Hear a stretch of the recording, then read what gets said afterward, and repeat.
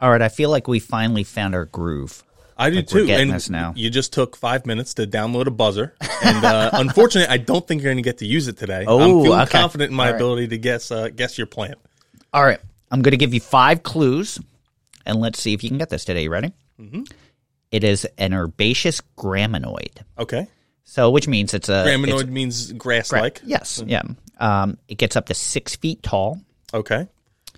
It is a facultative species. So its wetland indicator status is facultative. It's native to most of the continental United States. That the one didn't help me. Except for the West Coast. Okay. So you won't find it on the West Coast. And it can take up to 10 parts per 1,000 of salinity. Ooh. That So it is makes it is a interesting. grass. It's facultative, but can take salinity properties. Ooh, that gives me. I'm thinking of 2, and I'm not sure which one to pick. I'm going to go Panicum virgatum. My sound effect didn't work. Hold on. You got it right. There we go. All right. Man, I was hoping to stump you so I could use the buzzer sound. I know. I told you. I wouldn't feel so confident today. Pretty good. So, yeah. So today, I've been trying to mix it up a little bit. We've done a tree. We've done a shrub. So today we have a grass. So we're doing Panicum virgatum, which is switchgrass. You're listening to A Native Plant Every Day with Tom and Fran. So what would you like to know about switchgrass? You got any? Or you know a lot already, I would imagine. Yeah, I know a fair amount. Let's see. What is the last line on your sheet now that you've turned it over that you can see? The last one is used in phytoremediation. All right. I just needed to make sure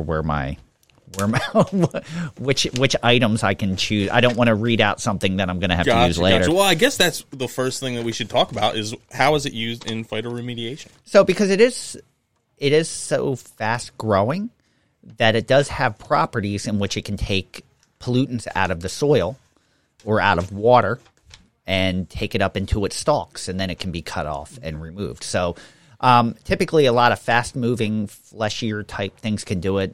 Cattails is good for phytoremediation, iris, versicolor. Some of the birch are good for phytoremediation. So this is one item that can be used for, if you have some contaminated soil. It will very slowly, albeit, but it can take some of those contaminants out of the soil. Which is a pretty amazing thing that plants can do. And a lot of plants can do this, but some of them can do it really, really well. I agree. And this is kind of one of those plants that can really do it better than most. I agree. Now, one of the things I've always found interesting about this grass is when it grows. Yes. Can you tell us a little bit about when you're going to see it over the course of the year? So it's really more of a warm season grass. So warm season grasses not only need heat, but they also need daylight before they start to get good growth. So I'm not saying that they're not going to grow early. They'll grow, but they really, once you get that longer day, they'll really start to take off more in May and June than March and April. Yeah, so it needs warmer soil. It needs a little bit more sunlight. That day length plays a big part in when it's gonna start really. I don't want to say start growing, but become present on the landscape. I guess is one way of putting it. Yeah, definitely. So it is facultative. So that's one thing. Like it can take some wet areas. Like we said, it can. If you have it along a brackish waterway and in a flood zone, it can take that condition. It can also take it dry. I've seen it like in a lot of drier conditions, but it does like full sun. Can take a little bit of shade, but if you get it in heavy shade, it's just going to flop. Yep. It's not. You're not going to get that sturdy upright branching. Yeah. It's just going to fall over. Yeah. So, but I'm sorry. Go ahead. Well, I was going to say one of the things, another interesting thing about this grass is just its appearance. Can you tell us a little bit about its appearance? Because it's a grass, but it's not what most people think of when they think of grasses. It's not like your lawn grass. It's a different kind of grass. Tell us a little about how it looks. So, to me, it's funny when I identify it in nature, it's you can tell even when it's cut back because it's in more of a clumping form. But even though it's a clumping form, it does slowly spread by rhizomes in all directions. So that clump just gets bigger and bigger. It's not like where it's a free-for-all where it would spread like turf. but it stays in that clumping form and just slowly becomes larger and larger. So it does spread by rhizomes.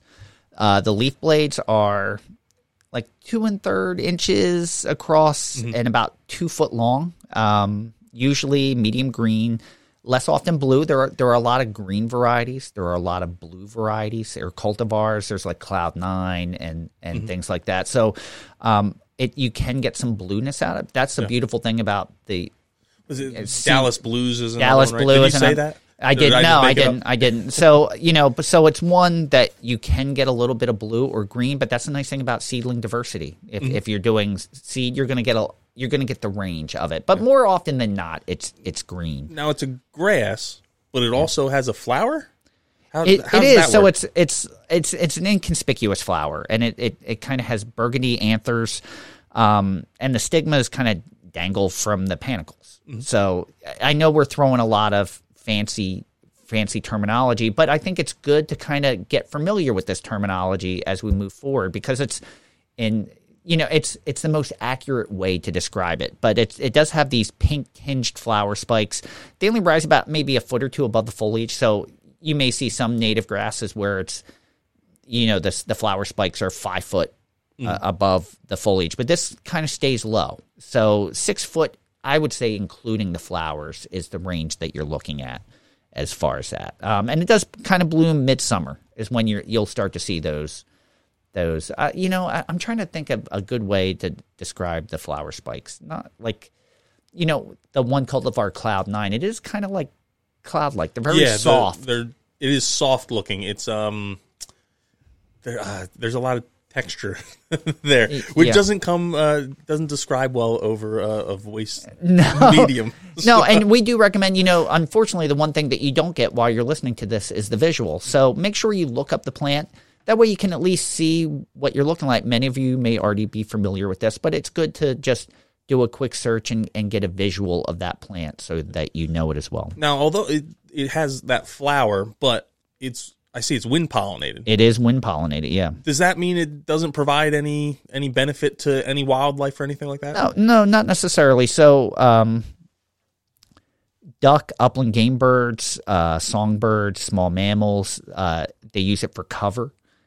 Which is really important as far as the food web goes. And it's the seeds are an important food source for those too. So seed is very valuable, but butterflies, moths use it as a larval host plant. Skipper butterflies, Panicum virgatum is a host plant for that. So it does have value that way. White-tailed deer, they'll paw up and eat the rhizomes when winter food is scarce. So the rhizomes are a good food source. So it does have a multitude. Yeah. And it's not what you think of when you think of contributing to the food web, but it is a larval host. It does provide food and cover, which is really important. And I know one of the things I've read through a lot of these, like National Deer Association, those kind of organizations, from a habitat standpoint for deer, is it provides some good bedding cover, and the deer don't necessarily eat it. I guess they eat the rhizomes over the winter, but they won't eat it as the year goes on. And it provides really good screening for getting in and out of areas if you don't want the deer to notice you. So that makes it a really cool plant for that. Exactly. So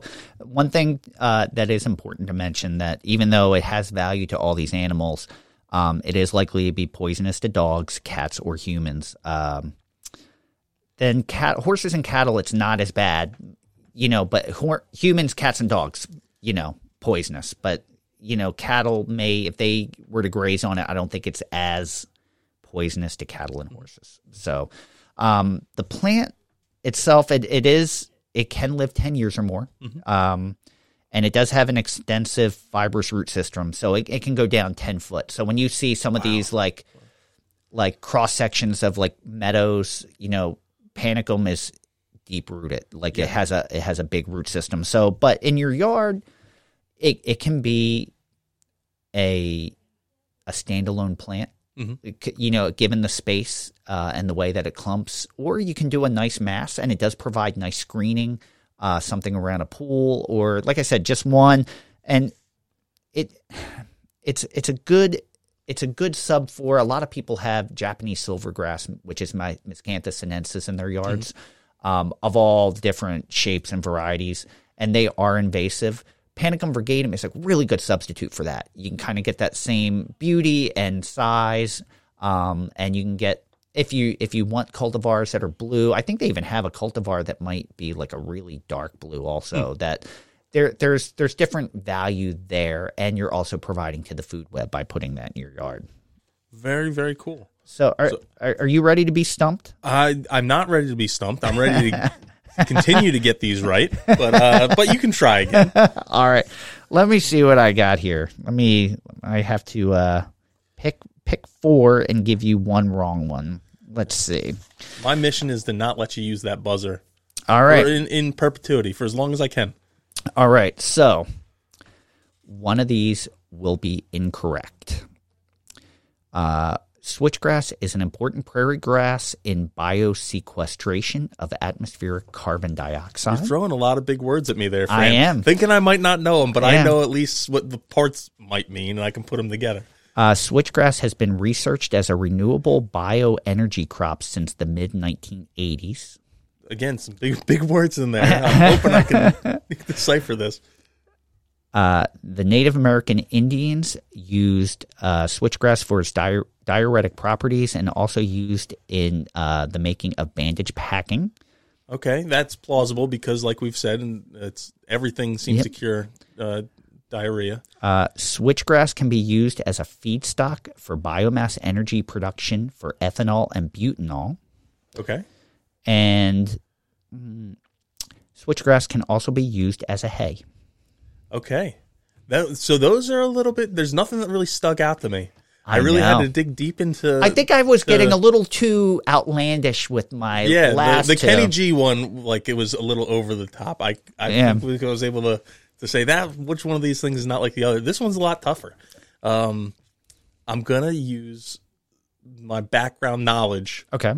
And say that I've actually heard of uses for 4 of these, I'm pretty sure. Okay, all right. And while it seems like every plant is able to cure diarrhea, I don't think this one can.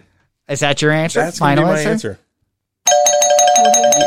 You are correct. Yeah. Wow. I've remember I went to a presentation and it was all about how they were using switchgrass for all different kinds of applications like biofuels and then using it as a pasture grass for cattle. Yeah. So that kind of led me down to say, well, that's the one that I haven't heard it used for. Yeah, I mean, it does get used to make pellets for pellet stoves. That's a common use for it, and it's getting more and more popular because it's relatively inexpensive to produce. And it's also used as a ground cover for soil conservation and to control erosion for forages and grazing as game cover. Very cool. And so I had a lot to choose from for that one. I tried to totally mix one in, but I knew you would know enough on that one to – so I still have not gotten to use the buzzer that I took 5 minutes. And like I said, I'm going to try and make it so you can never use the buzzer ever. I'm okay with that. But here comes the most important question that everyone wants to know. Would you plant this in your yard? I totally would plant this in my yard. I don't have it now, and it's not because I don't want it. I just haven't gotten to that yet. But I think it makes a great specimen or a good mass planting.